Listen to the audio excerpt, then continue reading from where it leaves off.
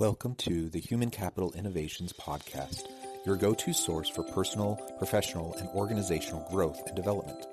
We hope you tune in often for all things people management, organizational development and change, organizational leadership, and social impact related. Maximize your personal and organizational potential with Human Capital Innovations Podcast.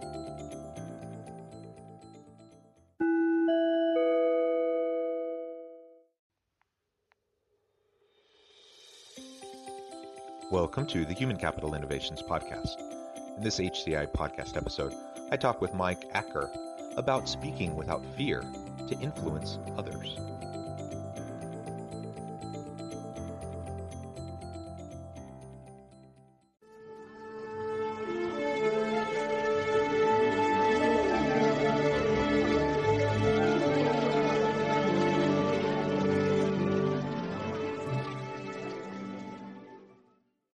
Mike Acker, welcome to the Human Capital Innovations Podcast.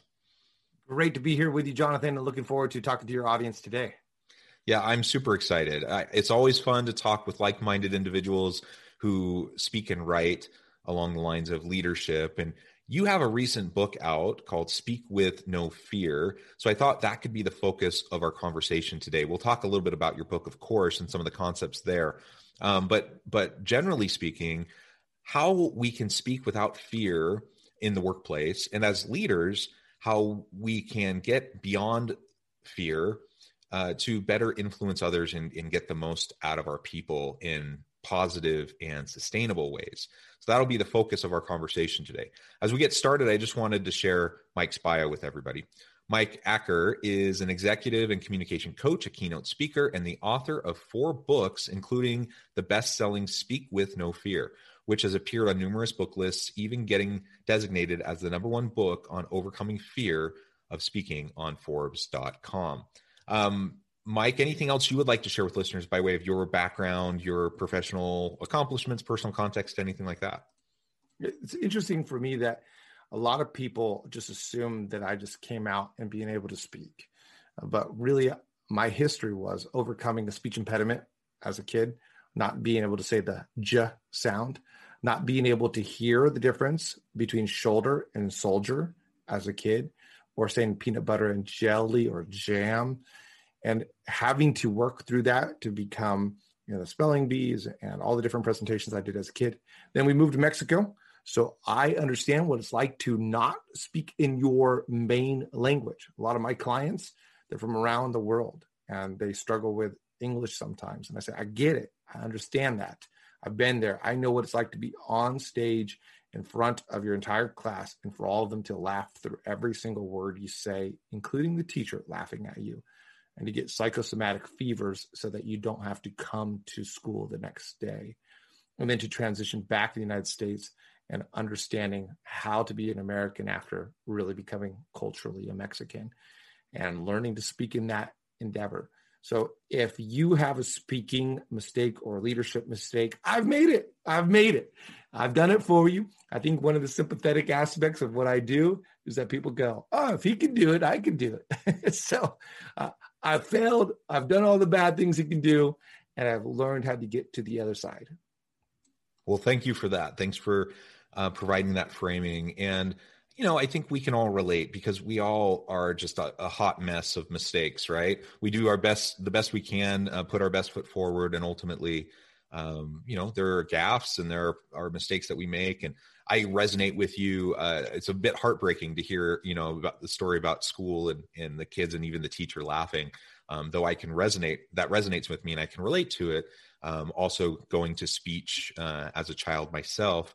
And, there's a certain amount of confidence you gain as you face your fears and you seek to overcome those sorts of challenges to the point where you feel like, hey, I could do that. I could do this other hard thing. I could do this other hard thing. And just recognizing that those mistakes don't define you. Ultimately, you get to choose how you're going to be defined. You get to choose how you present yourself to the world.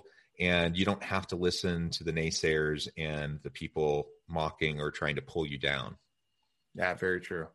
Very true. You have to get past that. I always tell people there's 3 fears that stand in the way of you improving. There's the fear of failure. What if I'm put myself out there for the promotion and then I don't do a good job? What if I start an entrepreneurship? What if I do whatever and I fail? I do absolutely miserable. And the second fear is that fear of rejection, like what you and I are talking about. What if people don't like me? So it's not even a what if you don't do a good job. It's what if people don't like me? It's more that personal aspect. And I just would rather be liked or be unknown than potentially rejected. When I wrote the book, Speak with No Fear, one early reviewer said, this is trash, this is garbage. I remember reading it going, really? While other people are saying how helpful it was, here's one person. And we often listen to the few naysayers in our life than the many positive people. And the third fear is just the fear of actually doing anything. It's the fear of action. And so a lot of people just don't jump, don't do it because they're afraid of even starting. And I don't know what always brings about that fear of starting. It might even go back to the other two, but there's that fear of just changing the status quo. So all of that starts with a belief that you can get past it. Yeah, that's wonderful. And it really can be difficult to just put that first foot forward, especially when that first step is into the darkness. We like, as humans, we like stability, we like security, we like to at least have a sense of stability, even if it's faux stability. And so anytime we're challenging the status quo, anytime we're pushing ourselves, stretching ourselves, particularly if we're stepping into the unknown, of course there's fear there. And a lot of people resist that and would rather just kind of stick with what they know, even if what they know isn't great, even if, they're dealing with all sorts of challenges in the current context. So there's, like you said, there's a lot of reasons why people don't move into a more positive future. But I think fear is probably the biggest one. The different types of fear you just described, I think, are excellent. So what pushed you to write this book? What was the core motivation behind it? So the core motivation is that I've said this so many times to people, and again, at the time I was actually working in corporate America, and yet I was coaching on the side. I've been coaching for years. So again and again, I'm just saying the same thing. You ever feel like a broken record? You just say the same thing again and again and again and again. And to the point where I'm getting a little bit annoyed at that season of just repeating myself. Can't someone come with something different than this? And then at that point in time, I had a client who once again had the fear of speaking, and she had written a book that had just taken off, and she was invited to speak at a college, getting paid a good amount of money to go speak at this college. And she said, Mike, I got to do it, but I'm just terrified. And so we started talking. And so she ended up saying, I'll work with you to create a book, and you work with me. So I said, okay, let's do this. And I thought, what am I going to write about? And the first thing was this. The core motivation on everything I do is to help people realize their potential. That's like my mission in life. Even at the beginning of the day, I say a prayer, God, help me help people today. Whether that turns into something that I get paid for, whether it's helping them through a book and they pick it up and they buy it and that pays me, or even it's just somebody feels inspired, improve. So the core motivation even behind those 7 strategies was I want to help people. And I don't want to just say it again and again. I want to be able to give it to them so they can take it and they can be free. And it's not just something they hear, but it's something they do. Well, that's beautiful. And that also resonates with me. I felt similar things, and it's wonderful when you have a chance to support someone, coach, mentor them, and see positive changes in their lives. And we do, I coach as well. So we do that as leadership coaches. We get to see those types of outcomes. That's really positive.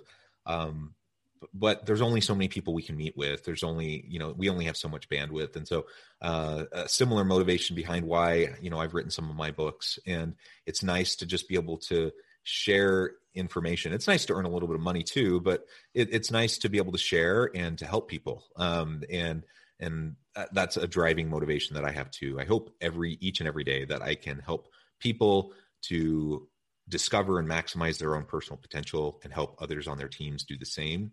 And like you said, one of the main things we have to overcome in order to do that is to tackle the fears that we face. One of the things you talk about is, quote, where you are is not where you stay. What do you mean by that? And why is that important? So this goes back to a whole story with my family. And ultimately, it's actually one of those motivational keynotes that I'll give in different environments. But then it goes to the practicality of the strategies in my book and in other books and my work. So with my dad was a drug dealer and full-on drug smuggler, flying to Colombia, cut out the middleman, speak Spanish, and bring it back to the United States. He recently wrote a book called Pirates, Scoundrels, and Saints about this. And it's really every character is him. And then when I was about 4 or 5 years old, he had this radical conversion along with my mom to Christianity, and not political Christianity, not just church attendance, not just moralistic, but what did Jesus say? Let me go take care of the poor. And so I grew up going to soup kitchens and nursing homes and different things that we could just provide relief and love to people. AIDS in 1986 was serving some people who had AIDS when people thought it was contagious by going to the restroom. And that's what my parents did. They taught us that. And so I saw this transformation in them, that where they were was not where they had to be. And as I've reflected on their own journey, that they made choices, and the choices that they made them. And the choices that we make right now make us. And where we are does not need to be where we stay if we make choices to take us to a different area. And we all know this in areas of, for example, physical fitness. If you're looking at yourself and you go, man, I am far out of shape and I don't like it, then we can make some choices. And we can make some choices to get us to a different destination. We all know that in those areas. We all know that in terms of walking. If we start making one step after another, we'll arrive at a different destination after a period of time. And the choices that we make to move, to take the next step, they make us. Where you are is not where you have to stay. But the reason why this is so central to public speaking is a lot of people on their first call with me, say they're signing up for a program or they're calling me about whatever it might be, or maybe it's a conference that I'm doing and I'll be talking to the event organizer. And in that conversation, people will say, can people really get there? Can I really get there? And in that question, there's doubt. I don't actually think I can. I don't think my team can improve. I don't think we can get to that destination. And if you don't believe you can get there, you're right. Henry Ford said, whether you believe you can or can't, you're right. Absolutely true. So where you are is not where you have to be. It's all about believing that you can get to a different direction, that with the right steps, doesn't happen magically, but with support, with gumption, with work ethic, with understanding, with awareness, you can get there. So if someone comes and says, Mike, can I get better? The first thing is, let's remove the doubt. You can. And now I'm going to show you how. If you work this, it will work.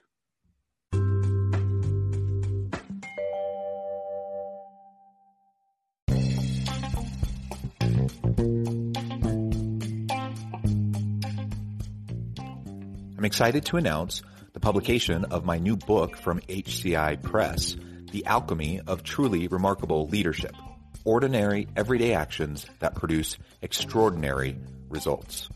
Consider how the nature of work has shifted over the past 50 years. With increased globalization, rapid technological advancement, and the shift in economic composition, the average job of today looks very different than the average job of 50 years ago. What will the jobs and organizations of tomorrow look like? Moreover, what does this all mean for organizational leaders? What are the core competencies and capabilities of organizations and their leadership that are prepared for continued disruption and geopolitical and socioeconomic shifts? Regardless of what the future holds, increasingly, leaders need to be socially minded, data-driven, decisive, champions of talent, and disruptors of the traditional notions of leadership, teams, organizations, and work. The Alchemy of Truly Remarkable Leadership will help you to explore your own leadership competencies and capabilities and consider ways to apply and implement them into your workplace and personal life.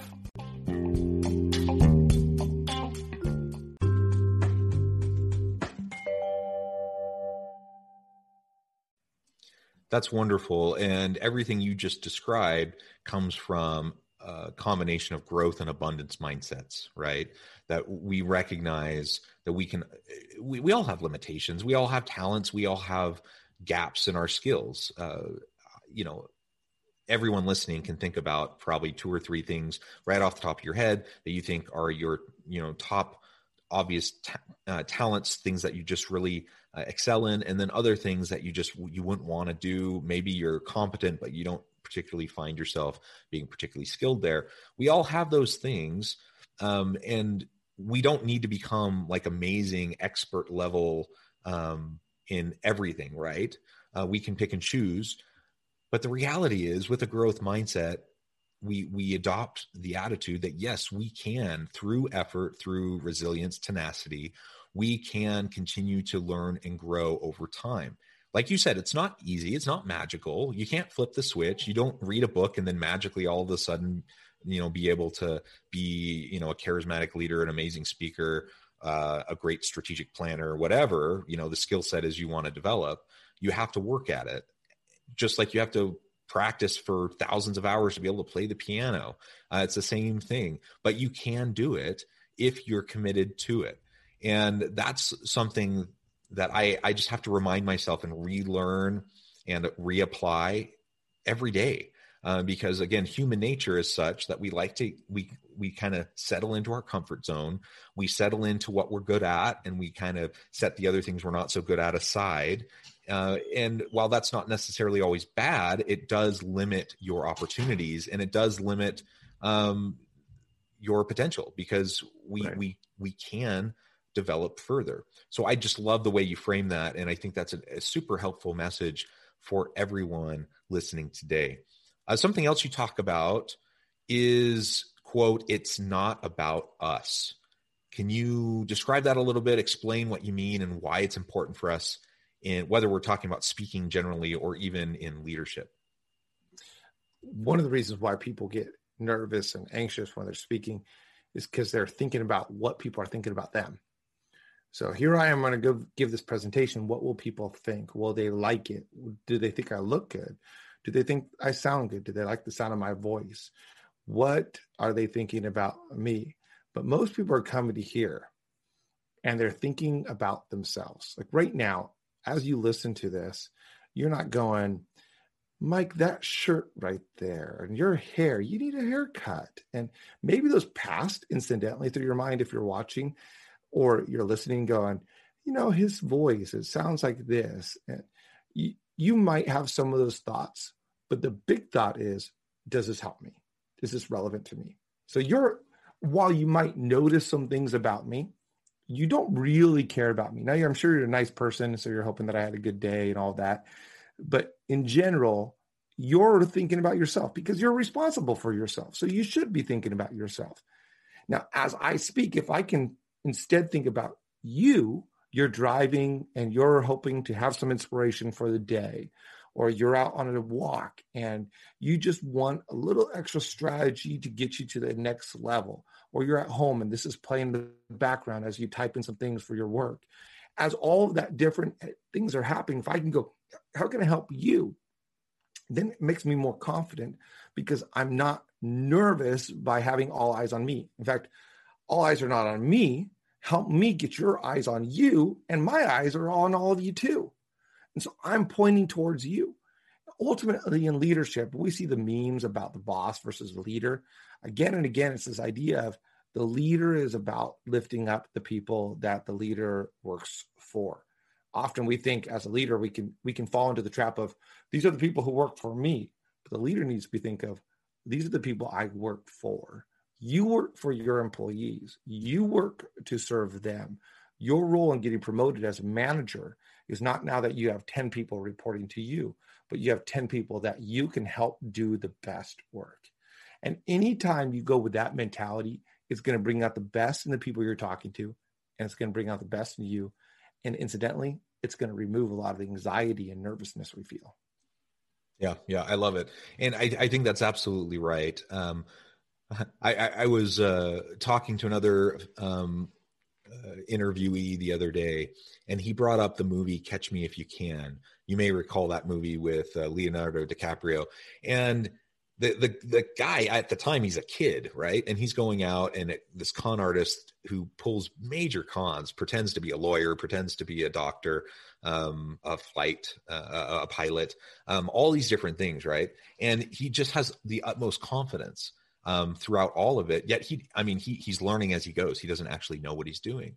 And one of the things that the person I was interviewing the other day focused on and mentioned, which I thought was a really keen insight, is that, for example, when the Leonardo DiCaprio character was new as a surgeon, head of whatever medical unit, and he had students under him, so he would go and there'd be this person with this ailment, and the person would ask, so there would be a group of doctors around, and they would say, what do we need to do? They'd all look to him because he's the leader. He's the person that's supposed to have all the answers, right? He's the experienced person. Of course, he wasn't experienced. He didn't know what he was doing. So immediately, though, he just turned the questions back on the other people in his team. And he said, well, let's analyze the situation. What would you do? How would you approach this problem? He'd get their input, and then collectively they would be able to come to a solution, and he would be able to learn. It's really fascinating to think about that. But essentially, he was a con man, of course, but essentially that's what good leaders do. They lean on the expertise of their people, recognizing they don't have all the answers. And in fact, I don't need to have all the answers. I shouldn't try to pretend like I have all the answers. And I don't need to be fearful because I don't know everything, but I can lean on the expertise of my people. And that gets right back to what you were just describing. If I have a servant leadership mentality, that I'm there to help my people become the best they can become, it takes so much pressure off of you to be the expert of everything, the one with all the answers to everything. Rather, you're there to help ask the right questions, to help encourage others to grow and develop themselves, like you just said. I think that's beautiful. And when you talk about the notion of it's not about you, that's absolutely true. I remember even back into my teenage years having some of my first public speaking experiences. And at some point, I can't remember who it was, but somebody essentially told me that exact same thing. Like, it's not about you. Nobody cares. Nobody cares. If you completely mess up and completely embarrass yourself, nobody's going to care. Nobody's going to remember. Like, people are focused on other things. And I was like, really? And sure enough, I went and I did what I needed to do. And then I walked away, and people said, good job. And then they forgot about it. Right. And they went on and they went on with their day.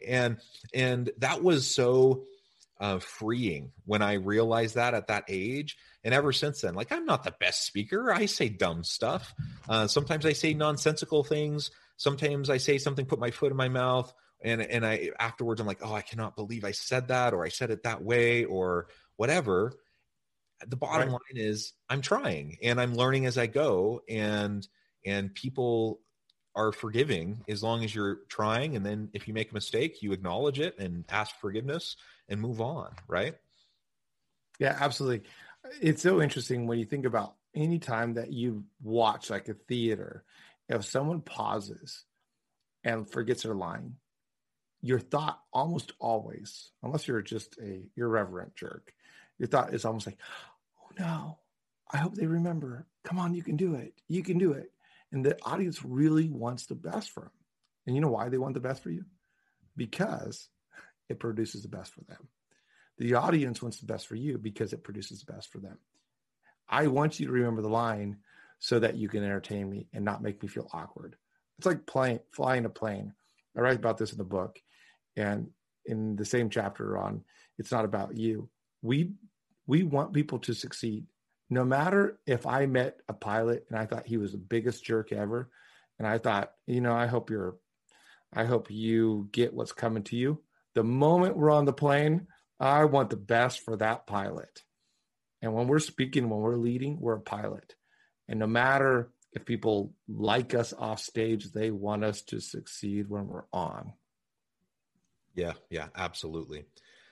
Maybe one more area to focus on as we wrap up today. We have just a few more minutes.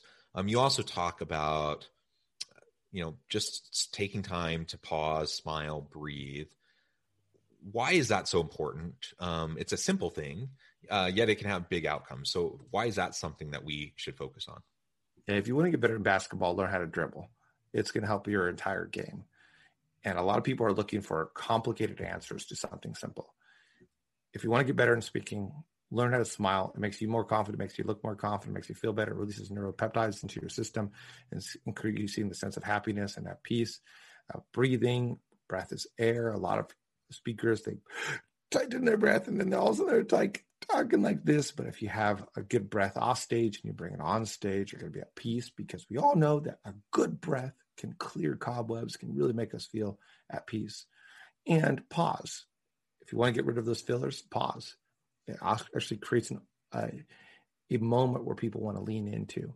So these are 3 things I say again and again and again. I don't know how many times I've said them, hundreds and hundreds of times now. Of course, they're in my books as well. But smile, pause, breathe. It's great if you buy a book that you can get better at, and lots of books. There's lots of great books out there. Great to sign up for a program. Great to take a class. But if you want it free, smile, pause, and breathe. Yeah, and it's simple. Anyone can do it. We all can improve when it comes to public speaking. And one of the things that I just really like about your work is it's applicable to all of us, because all of us have opportunities to lead, influence, and teach others, whether we're formally in a leadership role or not. I don't have to be in a formal hierarchical position within the organization to have influence on those around me and to be persuasive. And a lot of that comes back to just good speaking habits, and tackling those fears is a big piece of that. So if I want to be a successful leader, again, people don't expect perfection out of me. I'm not going to do everything perfect. I'm going to make mistakes. I'm going to say dumb things.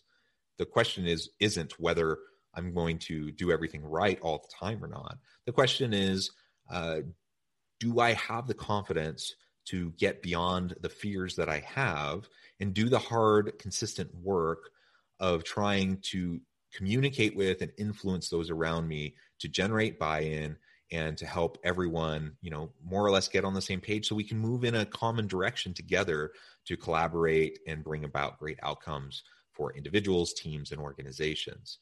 That's not easy to do, but it's also not rocket science. And as long as you're consistent and just focus on the little things like smiling, breathing, pausing, those things will make a big difference. And a natural byproduct of it is, like you said, people lean into the silence because they're intrigued. It also means you're not talking, so someone else can feel free to talk, so you can listen more, which probably we need to do a lot more of as leaders anyways. And ultimately, it can be a win-win-win all the way around. Well, Mike, it has been a real pleasure talking with you today. I notice our time is almost up, but I want to be respectful of your time. But before we close, I wanted to give you a chance to share with listeners how they can get connected with you, find out more about your work, your books, and then give us the final word on the topic for today. Yeah. MikeAcker.com. That's a resting place of a lot of the different work that I do. I am all over the internet. So if you Google me or you go to Amazon and type in Mike Acker, you can find that new release of the 2nd edition of my book. Ultimately, it all starts with belief. If you believe that you can do it, and you have the support, and you have the resources, and you have some kind of foundation for that belief, then you can. If you don't have the foundation and you don't have the belief, you're not going to go anywhere. So tie that foundation and that belief together. Get the tools, the foundational resources that you need to do it, and then arm yourself with the right mindset so that you can see the success that you dream of. Perfect. Thank you so much, Mike. It has been a real pleasure. I encourage listeners to reach out, get connected, find out more about what Mike can do for you. Check out the books, so many great resources. And as always, I hope everyone can stay healthy and safe, that you can find meaning and purpose at work each and every day.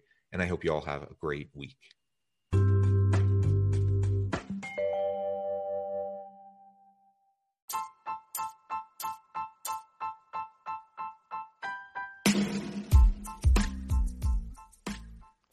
We are excited about the launch of HCI's new magazine, Human Capital Leadership. Human Capital Leadership is a free, interactive e-magazine designed to help individuals, leaders, and organizations find innovative approaches to maximize their human capital potential. We will be publishing issues quarterly in August, November, February, and May. Check out the first issue and let us know what you think.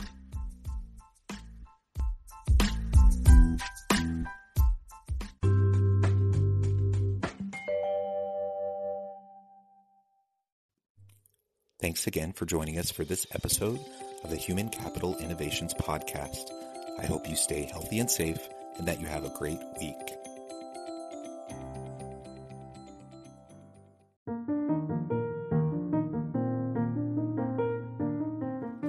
Check out our new weekly LinkedIn newsletter, Alchemizing Human Capital, exploring industry trends via original research and interviews with executives and thought leaders from across the globe.